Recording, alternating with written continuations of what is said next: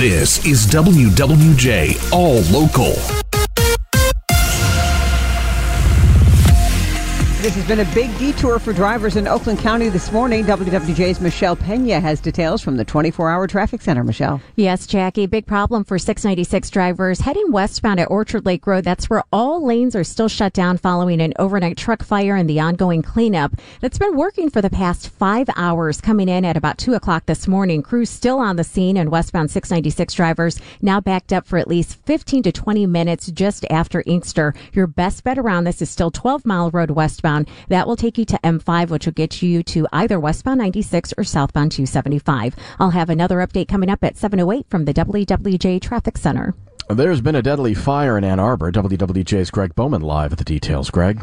Morning, Jonathan. We are learning that one person has been killed in this fire at an apartment complex in Ann Arbor. Fire broke out early this morning. This happened at the Baker Commons on Packard near Maine.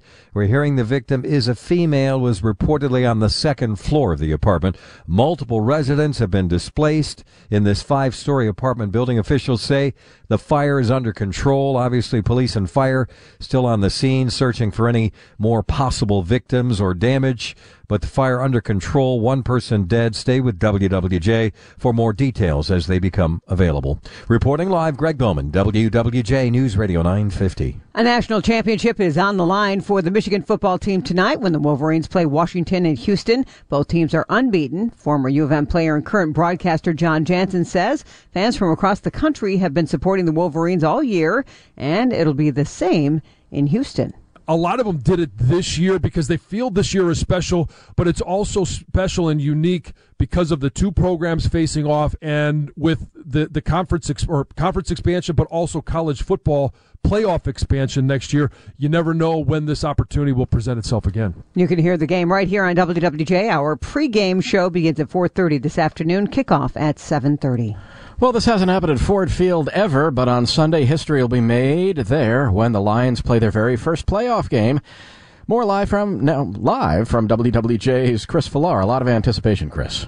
Yeah, here we go. It's what we've been waiting for, playoff time in the D. So instead of worrying about if there's going to be a coach firing, a new quarterback, or how high their draft pick is going to be, Lions fans get to be pumped up for another game, and they're going to wait patiently for the weekend when they'll have a chance to advance into the playoffs further. And maybe we won't jinx anything with the S word quite yet, but the way it all aligned, the first ever playoff game at Ford Field will be against an old friend. Matthew Stafford and his Rams will come to town next Sunday and battle the Lions in the NFC bracket for the wild card round. And if you're curious, the wise guys in Vegas have this as a pretty close contest, about 2.5 points in favor of the Lions with their home field advantage. Obviously, Stafford is pretty familiar with the building.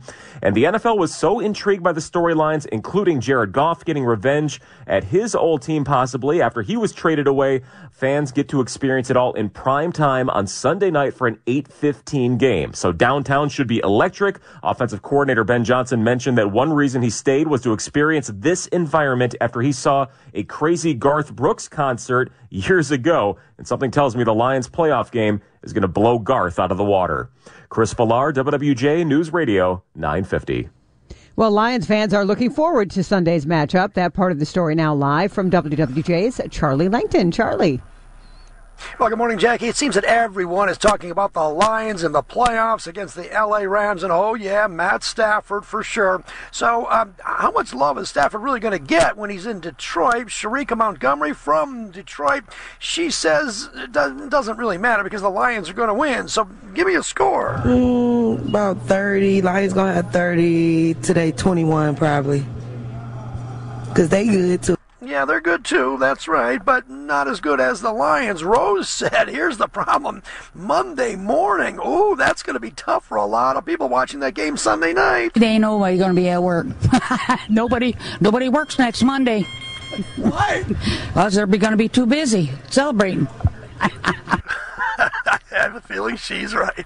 Go Lions. Reporting live here in Southfield, Charlie Langton, WWJ News Radio 950. Well, it is costing less to fill up your tank this week. AAA says Michigan gas prices are down 9 cents from last week. Michigan drivers now paying an average of $2.81 per gallon for regular unleaded. That's 39 cents less than this time last month. The auto industry gets to show off its latest technology this week. Car makers that used to brag about how many cup holders they have in a vehicle are now bragging about how many screens they have. Now, those screens look cool and high-tech when they're on. But the other side is the design consideration, that whether we want to put so many black screens inside the cockpit. Simon Chu is with screen maker AUO. They're showing off invisible screens, so when they're off, you see what's behind them, be it wood trim or maybe glass, instead of that black screen. They should start appearing on vehicles in the next few years. Jeff Gilbert, WWJ, News Radio 950. General Motors once again changing its return to work policy by requiring salaried employees to work in person beginning today. The company's saying employees need to be in the office at least 3 days a week, saying it allows workers to meet critical business needs and retain company culture. WWJ auto analyst John McElroy says empty office space in downtown Detroit continues to be an issue. This is a problem all across the country. I mean, there's so much office space in downtown areas that are vacant. I mean, last time I was in the Rensen on a Friday night, I mean, there wasn't much of anything going on then, whereas before the pandemic, the place was hopping. However, McElroy says the new hybrid approach most likely won't completely fill the empty office space downtown. GM's latest change comes as numerous employees have adopted hybrid work arrangements. The public is invited to attend an in-person or virtual meeting on a proposed bus service pilot program between downtown Detroit and Metro Airport. The Regional Transit Authority of Southeast Michigan secured a $2.5 million federal grant that will be used to fund at least 1 year of the service. Officials say the service would run daily between 3:30 a.m. and 11 p.m. Riders would pay up to $15 one way with discounts available. The in-person meeting is scheduled for 5 p.m. Tuesday. And the virtual meeting takes place at 10 a.m. on Wednesday. And coming up in 2 minutes, the American Red Cross and the NFL are teaming up. We'll tell you what that means for you in the playoffs next weekend. That's coming up in just 2 minutes. For the latest news plus traffic and weather together on the 8s, tune to AM 950. Follow WWJ on our Odyssey app or ask Alexa to play WWJ News Radio 950.